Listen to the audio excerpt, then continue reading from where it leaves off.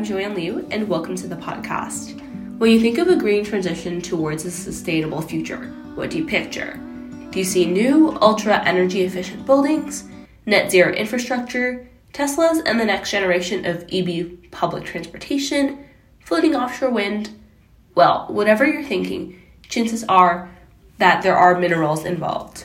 Rare earth elements and metals such as copper, nickel, lithium, and many more are everywhere and all around us. They're in our phones, our electronic, and now, as the demand for scaling up utility-scale renewable energy projects soars, so is the demand for these critical minerals. According to the International Energy Agency, EVs can require 6 times as much critical minerals as regular gasoline-powered cars. Offshore wind turbines require 9 times the critical minerals compared to natural gas power plants. New power plants on average now require about 50% more critical minerals compared to just a decade ago, in 2010. And so clearly, since there's such strong demand for these minerals, it isn't as simple as just trying to mine more. New proposed mine sites have come under scrutiny due to contentions with them also being Native and Indigenous tribal lands, and there's conflicts over subsurface resource property rights. And additionally, despite minerals being used for clean energy, their extraction process isn't always quite so clean. It could potentially pollute groundwater resources, emit greenhouse gases, and put pressure on already fragile ecological systems. Join me as I interview a variety of experts from academia to industry who will break down the complicated questions and issues surrounding mining. We'll see if we can get to the heart of this matter and understand what solutions are available to help us get to solving the heart of the conflict between mining, conservation, and social concerns. Today, we're going to talk about the environmental humanities and Indigenous issues when it comes to mining. I'm excited to get to talk to Professor Matt Hooley of the Native American and Indigenous Studies Department at Dartmouth College. He's done some incredible research focusing on extraction, its relationship with colonialism and anti-colonialism, and Indigenous people within the space of the environmental humanities. Welcome, Professor Hooley. Thank you for taking the time to be here today. As a bit of a background, I'm working on an independent study project under the Environmental Studies Department. I'm really curious about all the intersectional and competing interests at play when it comes to mining minerals and metals for the sustainable energy transition. And now I'll flip it over to you. Yeah, of course. So this is my first term on campus here. So your last, my first, weird bookends, my faculty positions in Native American and Indigenous Studies. I think one of the ways that I talk about what I do teaching and writing is that I work on what I call cultures of colonialism and anti-colonialism. So what I mean is that we think of colonialism and anti-colonialism as being probably political structures primarily.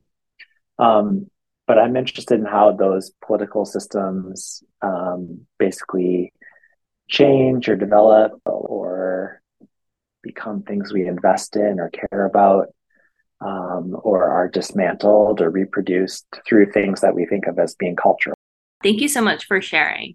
I was wondering if you could talk a little bit about the idea of both extreme and maybe less extreme, like physical material resource extraction, as well as maybe the more intangible cultural forms of extraction, and kind of how our world, maybe in the US, has kind of gotten to this point. Why is it, in a sense, that it seems okay, or for people to kind of gloss over the fact that they are essentially engaging in that extractive practice, especially with these kind of Native Indigenous versus colonial settler dynamics in play?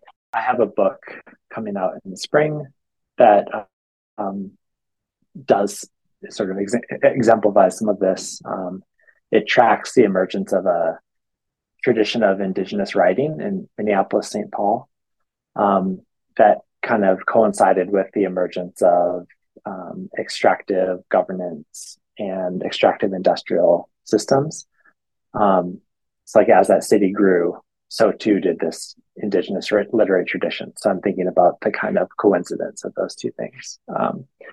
And I think one of the things that's important to me in that book that may be relevant to your work too is that I take a pretty like broad uh, sort of definition or understanding of extraction. So for me, I'm not just thinking about like the particular like harvesting or seizure of what we might call like natural resources, but for me, extraction also includes the kind of cultural or intellectual vocabularies that establish those categories like resource or human. So for me, extraction begins with the categories.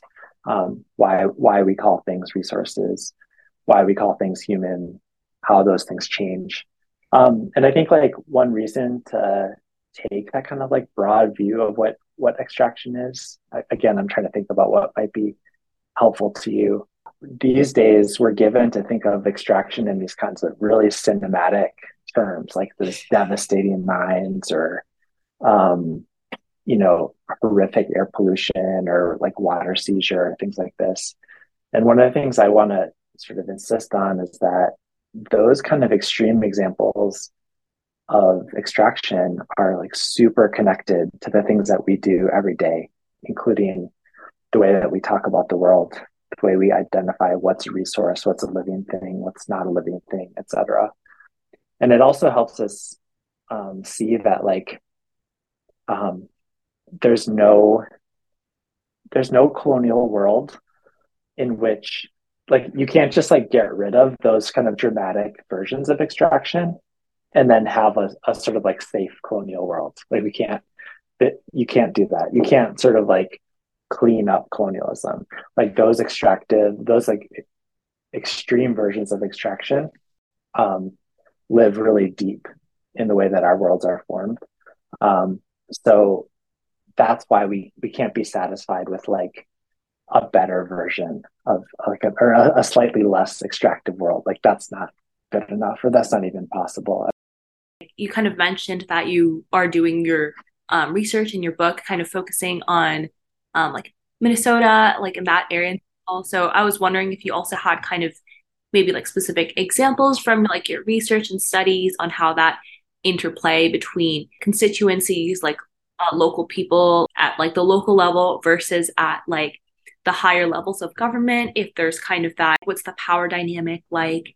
Essentially, like, do people kind of have a voice in that situation when they're trying to get at that like ecological, like not anti-colonialist form of justice? That's so interesting to me. Like that kind of question is so interesting to me because one of the things that demonstrates is that we actually don't have very good ways of thinking about what a world is outside of the parameters of extraction, right? So I'll try to be like a little bit more clear or like sort of specific about this. I think the word that you used when you wrote to me before was like justified. Like, is this kind of mining justified for the production of like a more sustainable world? And right now, when we're determining whether something's justified or not, like I think what are the ways that what are the sort of rubrics that we use to make those determinations? Usually they're economic. Is it profitable? Right. And is it like politically, is it sellable politically? Is it like politically salient? Is it something that like voters can recognize and like organize around? And in that sense, like, mining or like electric cars seem like such like a obvious way forward. The more important work, I think, the harder work is to say, like, why is it that what we understand to be justified is only understood in terms of profit or like national defense, right? Because if what we're concerned about is like decarbonization, like the easiest thing to do is to demilitarize. Like the U.S. military consumes what 80% of like federal energy. It's one of the top 50 polluters just in terms of carbon, in the whole world, right? So like what we wanted was an expedient way forward toward like a more sustainable world. Like demilitarization is such a more obvious path forward than like electric cars. But how come that never marshals any like real support from, let's say, like the left or from like environmentalists? And I think it's because we haven't been able to sort of like develop a theory of justification that's separate from those things like profit or like national protection. Like we haven't been able to say just the fact that this is good for the world. This is just the fact that this is going to save people's lives all over the world. That's justification enough. You know what I'm saying? So it's like, I think that's the core of that contradiction that you're pointing us toward, which is that like the world that we're given to know is so predetermined by economic and political terms. So it's just really hard to get out of them. And I don't know how to do it either, except for to encourage folks like you to come up with new ways of thinking about it. For me anyway, or I would argue that extraction is like the organizing logic of the colonial world. And our world is a colonial world. Like the US is a colonial structure. Extraction so therefore like extractive histories and our colonial world histories are really inextricable. We can't separate them at all. And that's a very complicated fact for us to kind of sort out in our everyday lives. I know you're asking or you're interested in like the question of like is mining justified or justifiable, you know, like, and I see in some sense the real kind of urgency of that question, because it's like, yeah, like we totally need to intervene in the production of greenhouse gases, right? Like that's like obviously ending the world. We want a world for ourselves. So, you know, in some sense, like, yeah, like electrification of cars or energy infrastructures seems like a way forward. Yes, absolutely. And so would you say that colonialism is like still present and like the relationships people have with their land? How do you think it's kind of changed or evolved from what people traditionally perceive as, oh, the colonialism of the past to maybe like a more subtle form that's like kind of evolved today? It's really hard because of the way that power is organized, that in the US, like it draws people in to these conversations, not on their own terms, you know. So like Minnesota is a little bit different from New Hampshire or Vermont in the sense that the tribes are very powerful there, or they're more powerful. They have land and economic resources. They control voting in ways that isn't present out here. And so in some sense that means that like a certain kind of environmental or social justice can be projected there in ways that it can't right now in Vermont or New Hampshire. On the other hand, like it's never straightforward. So one example is that I write about in my book is that there's been like a kind of decades long struggle in Minnesota over this plant that's called wild rice. I don't know if you've heard of it or if you've eaten it before. It's actually like a grass. It's not rice, but it's called wild rice, but it kind of like looks like kernels of rice. And it's a plant that Ojibwe and Dakota people traditionally harvest and use. It's like also kind of a sacred food. And there's been ways that because of like the strong tribal political influence in the state, that certain protections have been extended to wild rice that are kind of surprising. Like you can't actually market wild rice. Like you can't sell it and call it wild rice if it wasn't harvested by indigenous people in the state, which is like that seems like surprising and like a good intervention, you know. You can call it cultivated wild rice, but you can't call it, you have to like say cultivated if you're going to distinguish it from those things. But on the other hand, like those protections have real limitations. And in some ways, like the focus on wild rice has also made it a target. So the University of Minnesota, several decades ago, began a project to actually like map the genome of wild rice, in order to like, you know, under their terms, they said they wanted to protect it. They wanted to like help develop the species to make it more resilient, to make it easier to grow, et cetera. The sort of obvious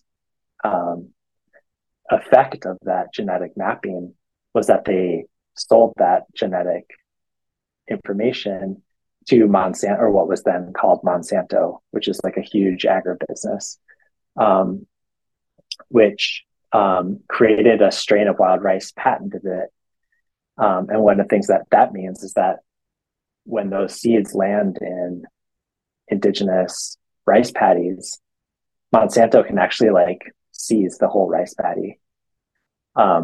So these things are very complicated, you know. And one of the things that I think stories like that indicate to us is that colonial power, like, is kind of shape shifting. Like it always is changing, and like it's very adaptable, and it like transforms in order to protect itself and to expand. So even in these moments where we have kind of like indigenous driven political representation or political advocacy, it never just stops there. Like it's always a kind of struggle, right? Colonialism will always respond and find new ways to kind of extract. And so, you know, people need to find new ways to organize and new ways to intervene in those extractions. Yeah, I think that's definitely like a really interesting way to put it because like I've never really kind of thought about drawing the parallels between kind of the, you know, like nuclear tests, Manhattan Project, as well as this argument for like green energy. And so I think that's incredibly interesting.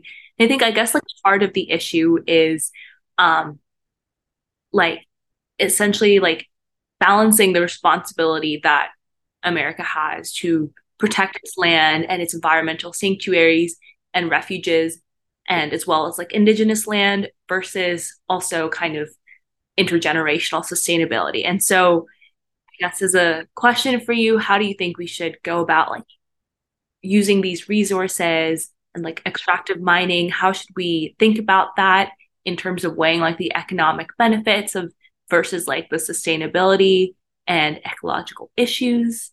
What are your kind of thoughts on that?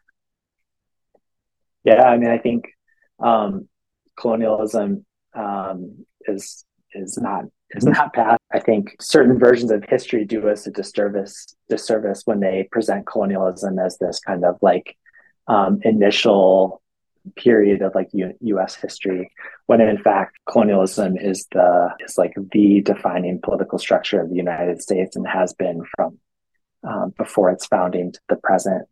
And one of the really challenging things about making new histories is trying to see how these iterations of colonialism, the moments when it shapeshifts, how they're connected to each other. And that's where a focus on extraction, like you and I are both kind of interested in, can be really useful. We have histories in the US of like enslavement, human enslavement of African people taken from Africa, right?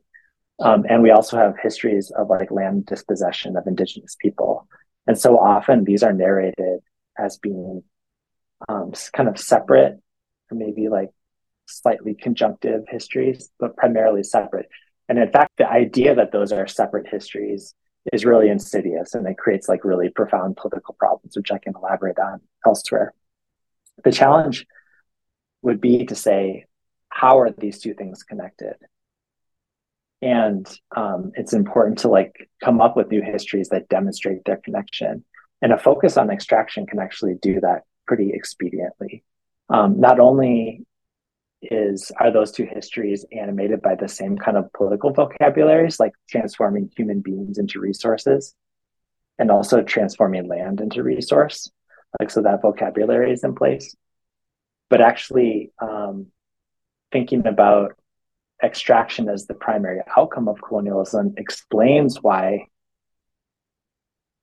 early colonists needed both land and free labor in order to produce like the political world, right? It couldn't just be one or another. It's not just it's not simply driven by anti-Blackness. It's anti-Blackness with a kind of political expansion model that needed the removal of Indigenous people. So yeah, how do we tell those two histories together? And I think extraction is one way that we can kind of like see otherwise disconnected histories. Another version of that would be, you're interested in mining in Nevada. That's Western Shoshone land. That's the most nuclear bombed place in the world. It's where more than 600 nuclear tests, were conducted by the military.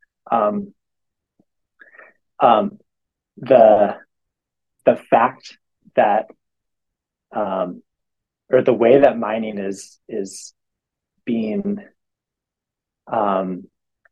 conducted there now is completely connected to the history of nuclearization that came in the early part or the mid part of the 20th century. And honestly, nuclear power and like electric power were argued for in very similar terms. They're like, this is cleaner.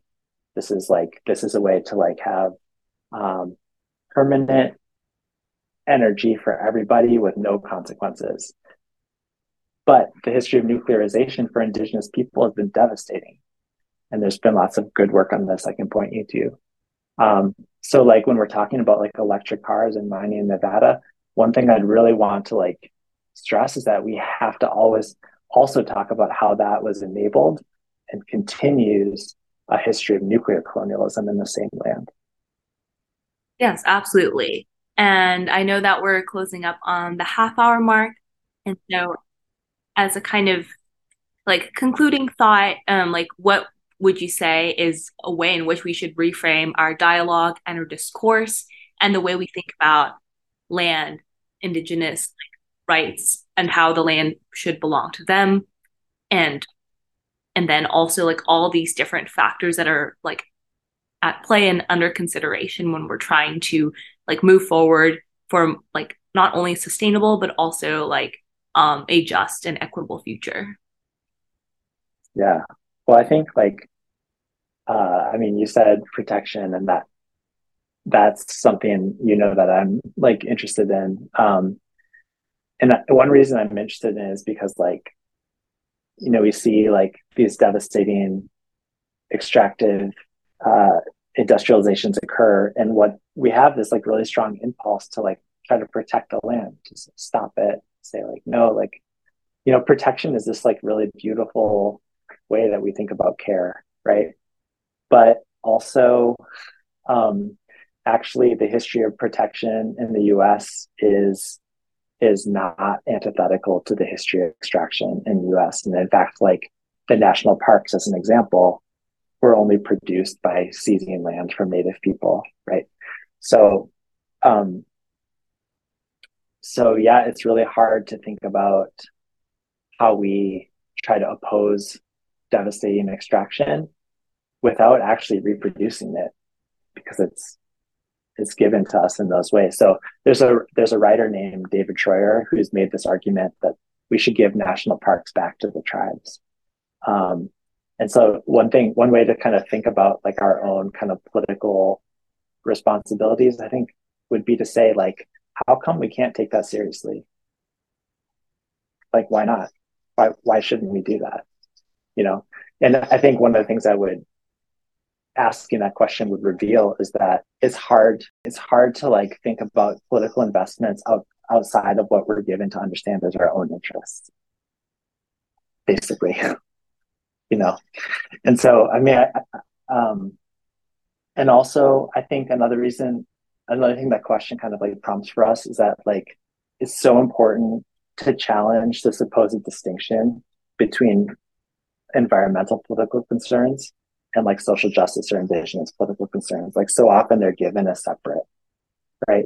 Some of the work that I mean you're doing with your podcast, for instance, is like asking us to confront how these things are necessarily entangled and how that entanglement in and of itself like asks political questions that like we aren't quite yet prepared for. So I hope that like we can shift, like your podcast can be a part of like shifting a political discourse away from questions that are like, should we have electric cars, to what does the United States look like if it actually actively returns land?